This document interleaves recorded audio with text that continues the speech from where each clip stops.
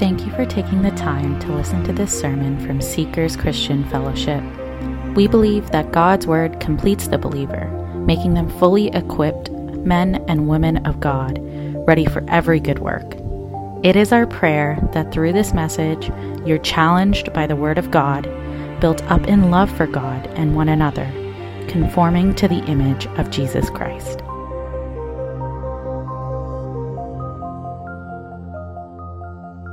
Just want to welcome everyone now again, and nice to see everybody.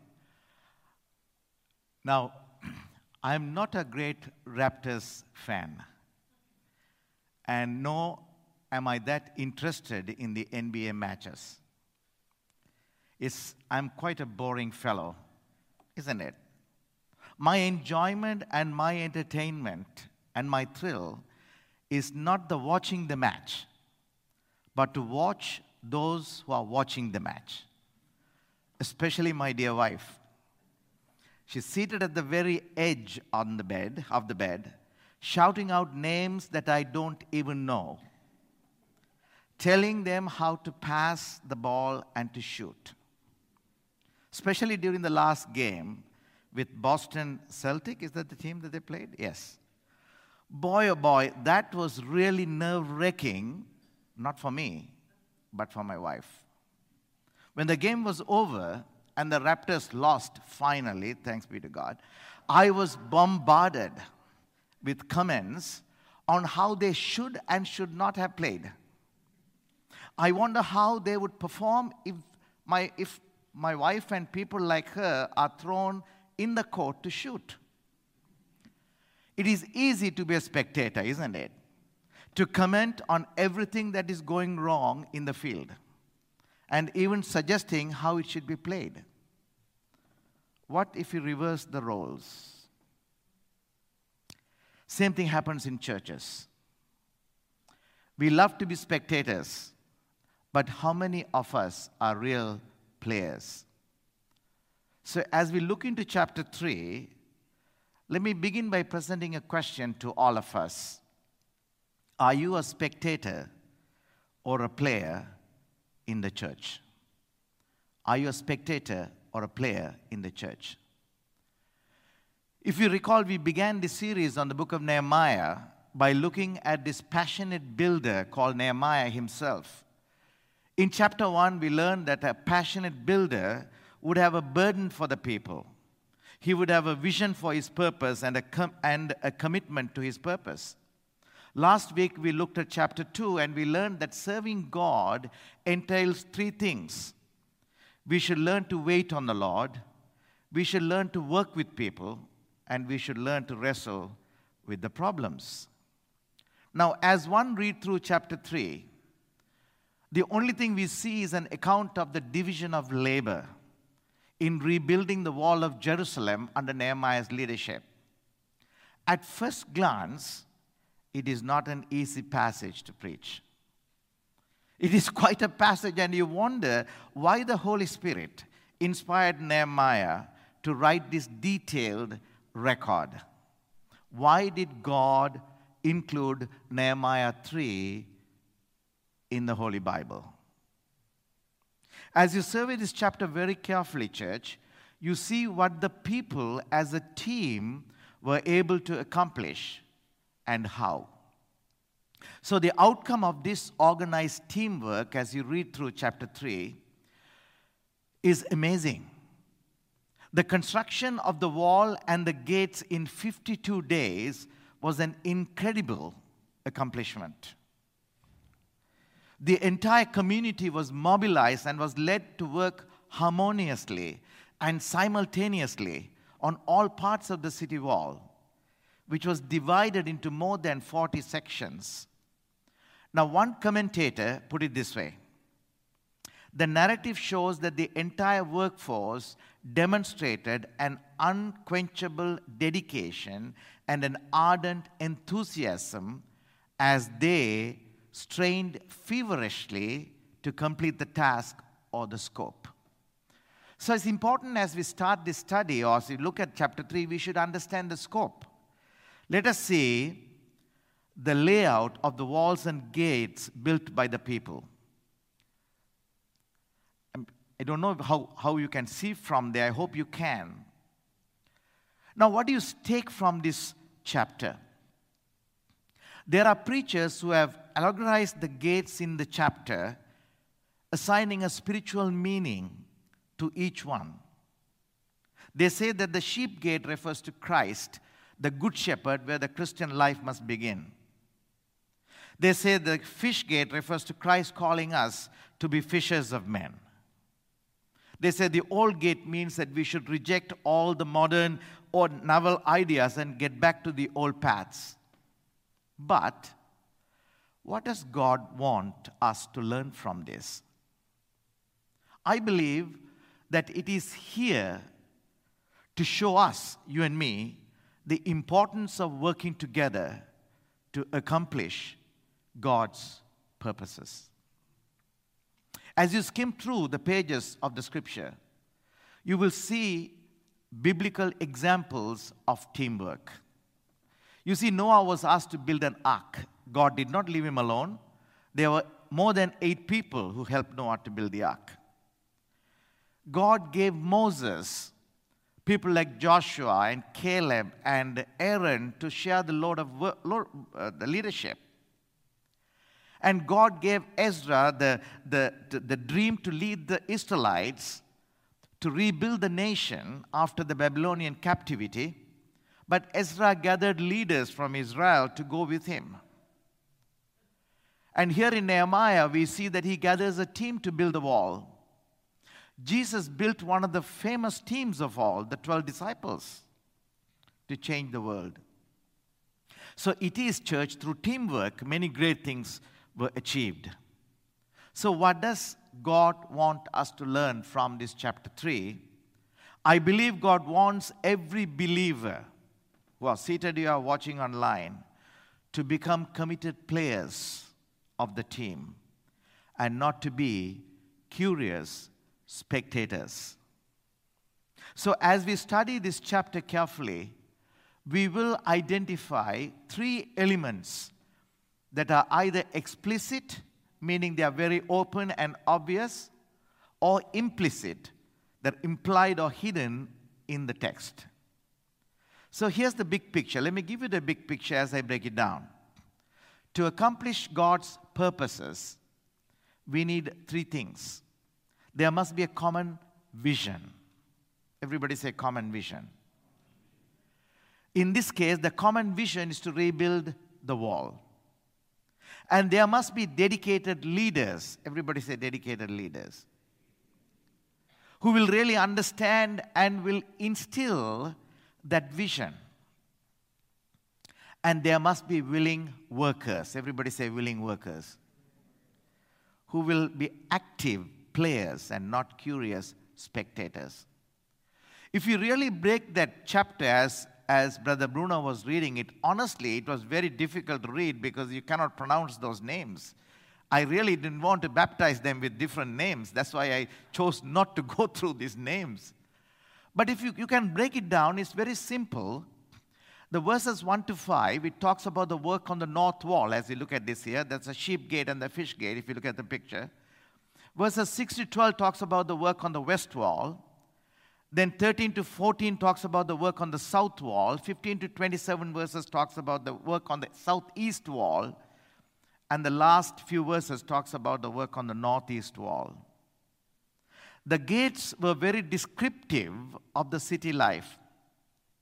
Now Nehemiah names them in a counterclockwise, beginning with the sheep gate on the northeast side. You can see that. And let me show it to you on, if you look at verse number 1, he starts there. Then Eliashib, the high priest, rose up with his brethren, the priests, and built the sheep gate. He starts with the sheep gate, and you can see he goes all the way around in the anti-clockwise direction. And last verse, and between the upper room at the corner as far as the sheep gate, meaning it closed the loop of the building. So Nehemiah really takes us on a tour of the work and introduces us to the repair of each section of the work. Can you imagine what would have happened if instead of putting their hands and working All these workers gathered together and they started talking about the building. They started writing books about the building. They started critiquing Nehemiah's proposal of the building. They started forming various committees to investigate every part of the building. And they discussed at length of the advantages and the disadvantages of the building. And they began to meet and pray diligently about the building. But church, when you know that the architect is the Lord, their duty is to simply implement. Everybody say the word implement.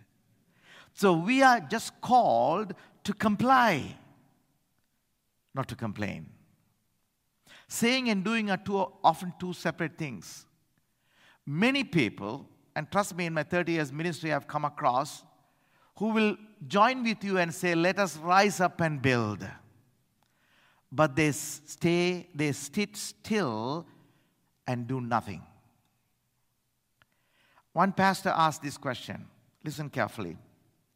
What good is it to be concerned? What good is it to be broken? What good is it to fast and pray? What good is it to survey the ruins? What good is it to even draw plans if you are not going to build? So we need to understand one thing very clearly, church. Who is the architect of this church, of the house of God? We look at it in Ephesians chapter 4, verse 16. From whom? Who is this whom? Christ.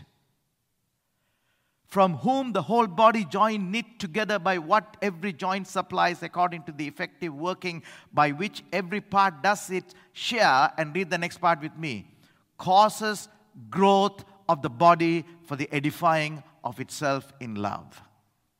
Church is the plan of God. As every part does its share diligently, that is, every one of you and me included, we do our part religiously, it will cause the growth of the body.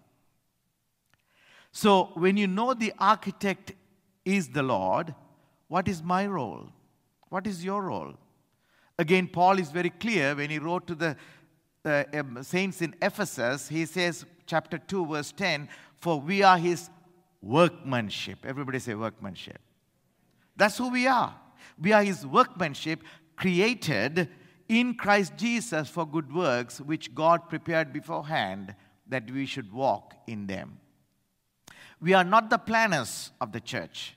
We are not the architect. He is. We are the workmen to do the work which God prepared beforehand.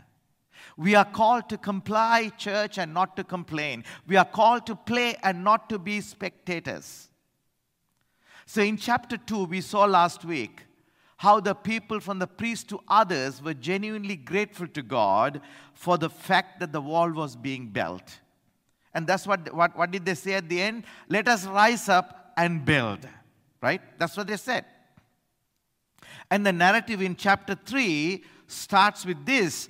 In verse number 1 in chapter 3, the narrative in chapter 3, watch very carefully, deliberately begins with whose activity? Activity of the priests. The priests were not supervising. They led by example. They rose up with his brethren. You can see in this passage, the Eliashib, the high priest, rose up with his brethren, the priests, and built the sheep gate. So they apparently commenced the work at the sheep gate. So it starts with the leadership. The leadership is enough of talking, we need to be walking. If you really want the church to grow. Everything starts with the leadership, servant leadership. We need to set an example to the members. We need to be putting our hands and feet to work first so that others will follow. We need to be walking the walk. So let me ask you and me a question. See, church, it starts with me as the shepherd, I agree. And then to all who are leading one ministry or the other, how are we leading others by our walk? How? The way we manage our life, our families, our work. The way we involve in the activities of the church. the way we lead prayers and Bible study, the way we conduct ourselves in the presence of others. When others see you, they should know what SEF is all about. When others see you, they should know the values, the principles, the doctrine, and the practices on which the church is built.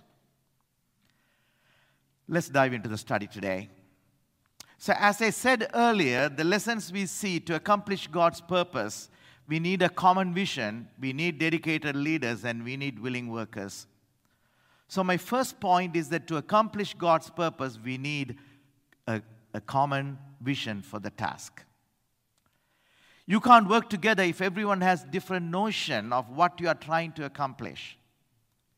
If one man has thought the purpose was to build an auditorium, and another man thinks that the purpose is to build a gymnasium,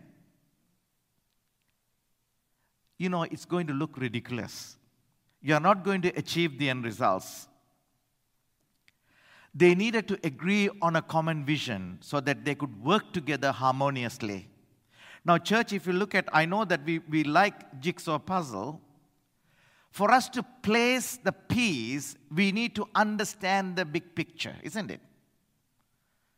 Every one of you had worked on jigsaw puzzles. What is the first thing that you do? You see the finished picture, and then you see where you should place the pieces. Now, in the case of Nehemiah and his team, their task was specific and measurable to rebuild the wall around Jerusalem. But when you look at the church, the task is not so easily attained. Our task is to see Great Commission fulfilled by proclaiming the gospel to every people group on the earth. The task requires reaching out to every people group with the gospel and to teach them to obey all that Jesus commanded, Matthew 28:20. So the supreme goal of God's purpose through this church in Mississauga on Carmen Drive is that He would be glorified, that His name would be hallowed on earth as it is in heaven. So our vision, church, as we looked at our very first Sunday, I want us to get it very clearly that this facility is disciple making disciples, reaching out to people. This church will be a replica of what is yet to come when we all go to heaven, the New Jerusalem. I showed this passage to you before, and I'm going to show it to you again because this is what you see in heaven. After these things I looked, and behold, a great multitude which no one could number, of all nations, tribes, peoples, and tongues. This is how this house of God should look like. This is the blueprint of heaven. This should be the blueprint of this church. What we want to achieve. What is our common vision is this. SCF must be a prototype of what heaven would be, a house comprising of people from all nations, tribes, and tongues. This church is our vision. John Piper says that God is most glorified in us when we are most satisfied in Him. This will happen as His people find their sufficiency and joy in Jesus Christ. So our goal is, church, every one of your goals, is spread a passion for God's glory among the various people group. Not a single group that comes across our path should be exempted. There's a reason why God allows us to come across people. And by proclaiming the gospel and by helping all His saints to do what? To delight in Jesus Christ as their greatest joy and treasure. What is your greatest joy and treasure? Is it the food that you eat? Is it the cars that you drive? Is it the job that you're holding? Is it the house that you're living in? The greatest joy, Piper says, God is most glorified in us when we are most satisfied in Him. So everything we do in this church should be done with that vision in mind. So that is my first point from this passage. We need to have a common vision to spread a passion for God's glory among the various people group of our nation, to helping all his saints to delight in Jesus Christ as their greatest joy and treasure. Secondly, my second point was that we need to have dedicated leaders. Everybody say dedicated leaders. So God accomplishes purposes through people, but people need leaders to motivate and organize them for the cause. The people listed in Nehemiah 3 had been living there for years. All these people. But the wall didn't get built until God raised Nehemiah to lead the change. People were the same, but the leader was different. Isn't it? So, firstly, if you want to be a dedicated leader, and your leaders, I want you to make a big note of this. A servant leader does not seek worldly recognition. I know we don't like that, isn't it? Nehemiah didn't want a huge sign over the main gate or a bronze plaque reading the Nehemiah Memorial Wall.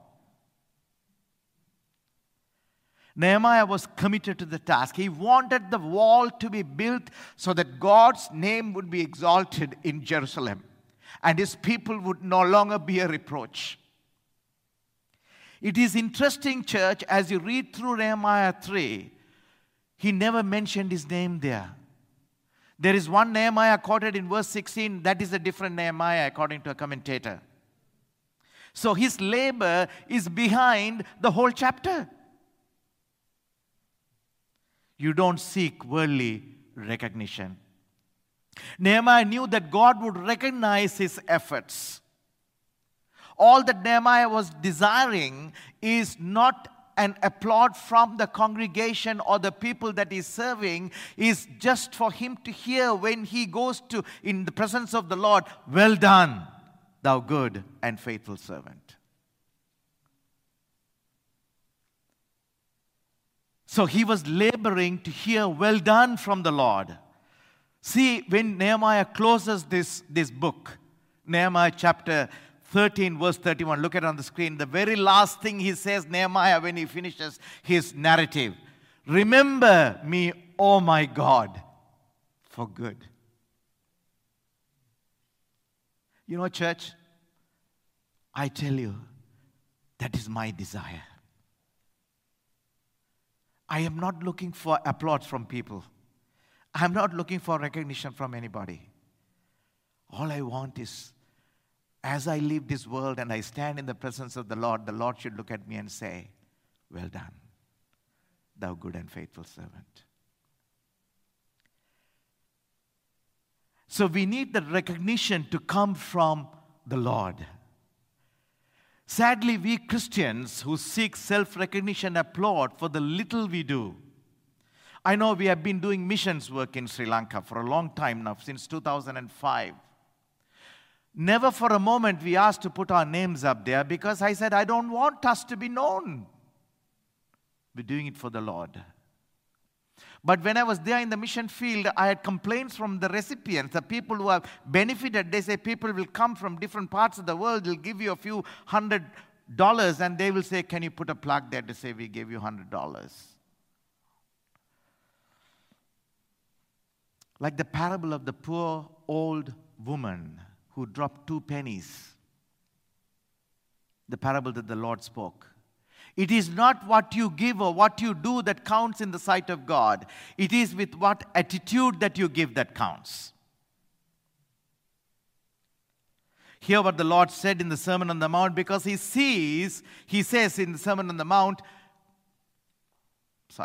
but when you do a charitable deed, let your left hand know what your right hand is doing. When you do a charitable deed, do not let your left hand know what your right hand is doing. So the first thing for a dedicated leader is that you do not seek worldly recognition. The second thing as a dedicated leader that you need, you should be able to delegate the tasks. Because Nehemiah couldn't have done all this work by himself. He had to entrust it to workers and gave them the authority to get the job done. It's called delegation. Church delegation involved motivating the people. If you look at this narrative, you see that the Jews had been back in the land for 90 years, but the wall hadn't been built. And then Nehemiah came along and got everyone excited about the idea. They went to work and put up the wall in record time in spite of the opposition. The difficult thing about motivating a group of people is that what motivates some turns off others. It can be exciting for a group of people here, and another group of people will oppose it.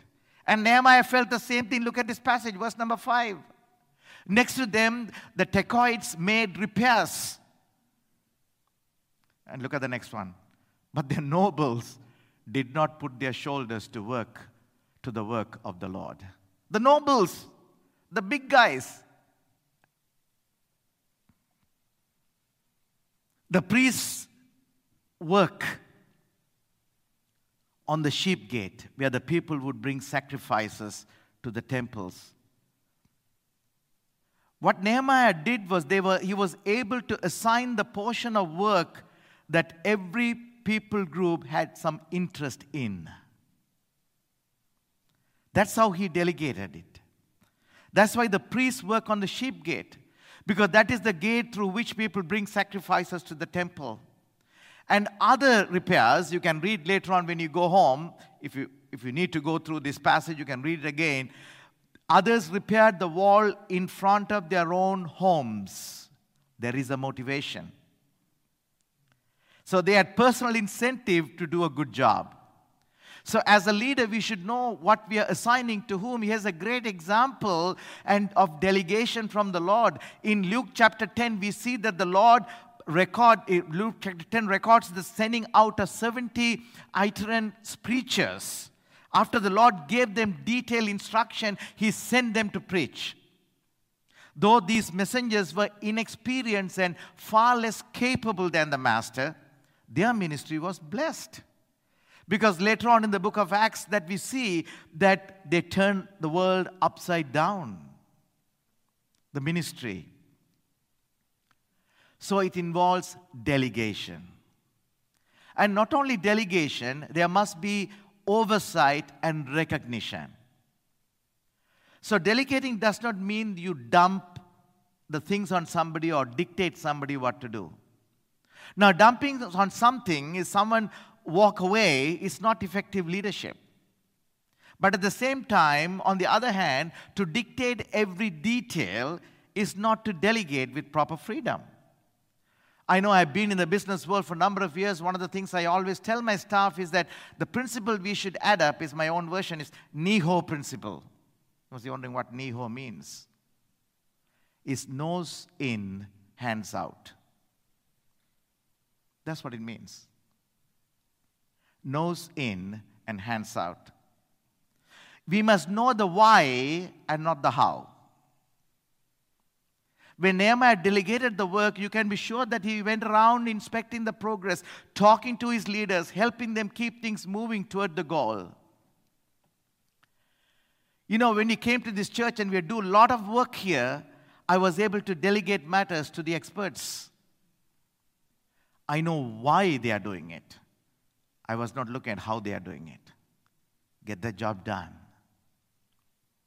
A great example that you see, Nehemiah notes every detail. In verse number 20, we see here, after him, Baruch the son of Zabbai carefully repaired the other sections from the buttress of the door of the house of Eliashib, the high priest. How does Nehemiah know that this Baruch the son of Zabbai carefully repaired unless he has observed it? How do you know it? He knew not only he was doing that and how he was doing it. Baruch did an exceptional job. So when we give oversight, we should be able to balance what we are giving and also to acknowledge what people are doing. Nehemiah was fully aware of those who were really working hard. I'm sure Nehemiah wrote down in detail who was doing what portion on this project. I can't imagine him remembering all these things. I mean, he might know the names for sure. We are having difficulty understanding the names. I mean, I'm sure he would have known the names. But to have all these details, he must have written it down somewhere. But some are mentioned. Listen carefully on this passage. Even though it looks very like a jambalaya as you read through chapter 3, it's hard to understand sometimes. But as you really dive in, you see some nuggets there.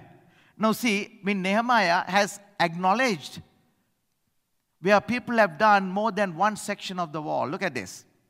Verses 4 and verses 21. And next to Meremoth, the son of Urijah, the son of Koz, made repairs. And verse 21 again, the same name appears again, isn't it? For a different, repaired another section.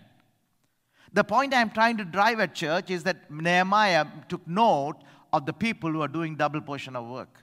And you see another one there. In verse number 5 and verse number 27. 27, after them, Tekoa repaired another section. Taking notes, writing down. Church, the important thing is that Nehemiah recognized every worker. That is not important. What's important is that God recognized every worker. God recognized them by including their names in the scriptures. For that name to appear in the Holy Bible, God must have recognized them, isn't it? Church, many a times the church or the leaders may not recognize what you do behind the scene. But I want you to know the omniscient God observes and every move and every motive behind it, because that's what the proverb says here. People may be pure in their own eyes, but the Lord examines every motive. All your motives. Why you are doing what you are doing. There'll be some who will not put their hands to work. There'll always be spectators and armchair critics. The leader should waste no time with them. And we saw that in verse number 5. About the nobles who refused to put their work. Nehemiah mentions in passing the nobles of Tekoa. They refused to join the project, perhaps out of petty pride. Who knows? I'm a big shot. I'm not going to come and build his wall. To their shame, the people of Tekoa, as you read this passage later on, go home and read it, verse number 9 and 12, they built 2 sections of the wall. And some nobles from other towns rolled up their sleeves and went to work. So Nehemiah didn't expend any energy on the nobles of Tekoa. Rather, he worked with the many willing workers. Those who didn't get involved were the losers in the long run. So church, so far we looked at 2 points. To accomplish God's purpose, we need a common vision and we need dedicated leaders. And finally, as we move forward, so it begs the question, why aren't the pastors dedicating work? Why are they burnt out? Good question, isn't it? The question is, to whom can we delegate the work? Now the rubber hits the road. Listen, church. To accomplish God's purpose, we need willing workers who do their part. We need willing workers. The people heard Nehemiah's vision and they responded, yes, let's arise and build. Working together, they have accomplished what no one could have accomplished individually. So there are 3 things that we learn about the workers. Number 1, the willing workers would cooperate and coordinate with one another. While some worked in front of their own homes, many others came from outlying cities to help. You can read it in detail. As the project was through, they returned home without any daily personal benefit. Trust me, when they left their project, they were not given any dollars. Good job. Here's the dollar for you. Perhaps they could dwell more securely. That was the benefit that they had. They would have enjoyed knowing that the temple was secure behind the wall. But beyond personal benefits, they were willing to work for the overall cause, that the name of the Lord and his people would no longer be a reproach among the nations. In a secular world, I know most of you work in secular world, we have a contractual relationship.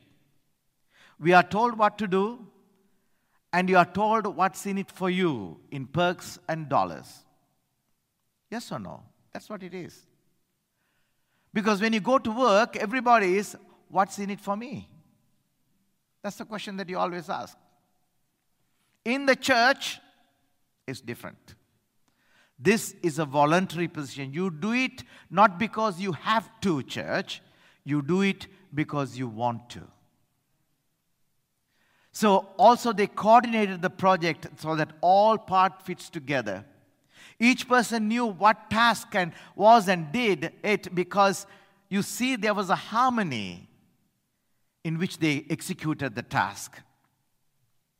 It would not have worked if one guy started to build independent of the other guy. There must be a lot of coordination. I know that most of you play with the Lego sets at home with your kids.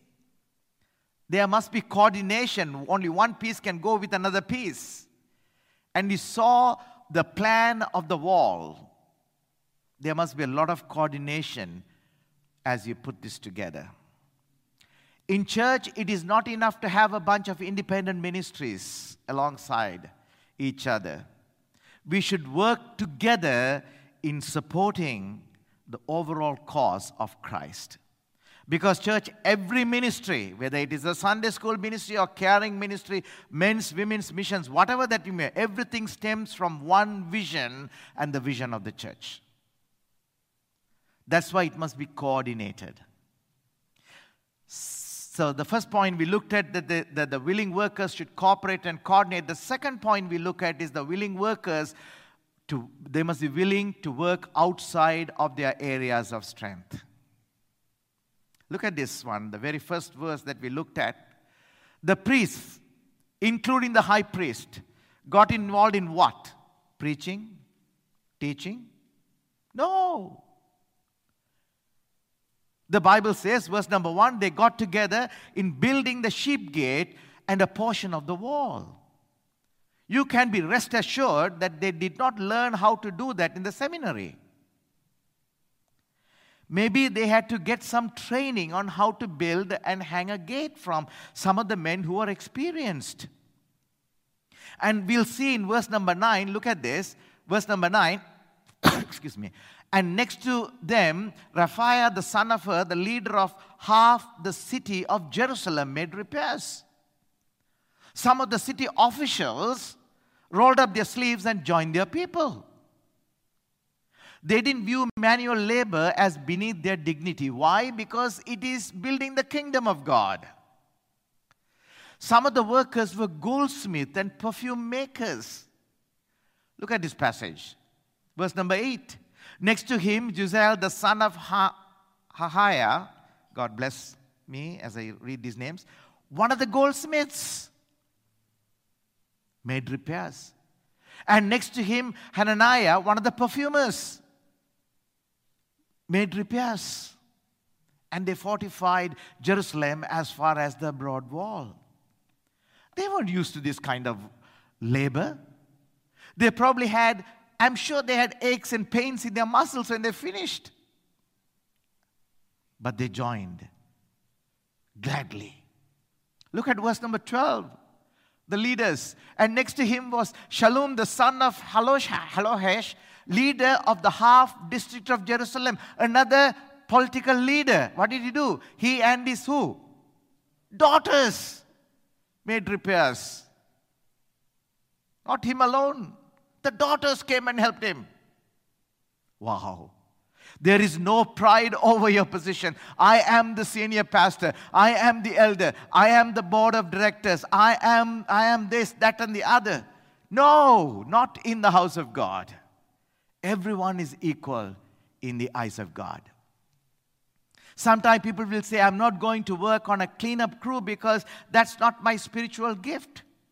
Pastor, I cannot wash the toilet because that's not my spiritual gift. I cannot sweep the floor because that's not my spiritual gift. Your spiritual gift should help you know where to concentrate your efforts. But there are many jobs where we are called to pitch in, whether it's a gift or not.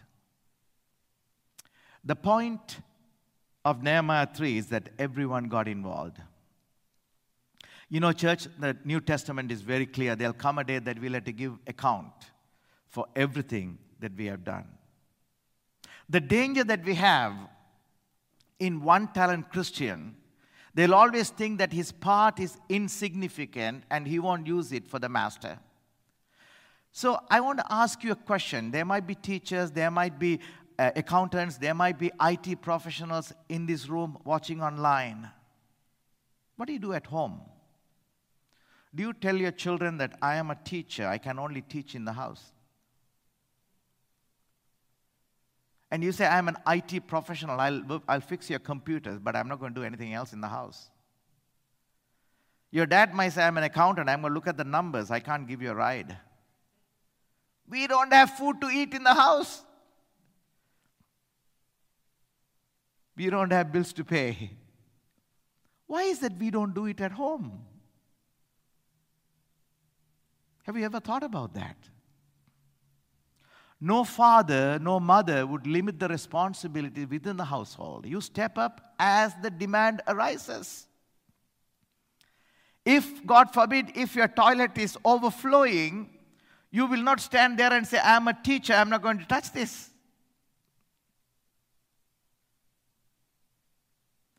If your outside driveway is filled with snow, you're not going to say, I'm an accountant, I don't do this job. It's your house. You step up and do it. Church, how much more you should do in the house of God?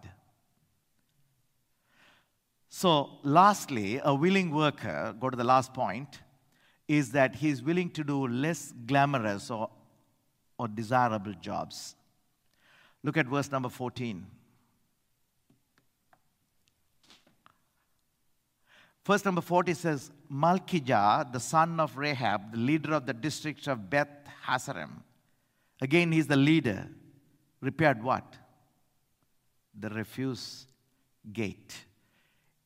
Another term is the dung gate.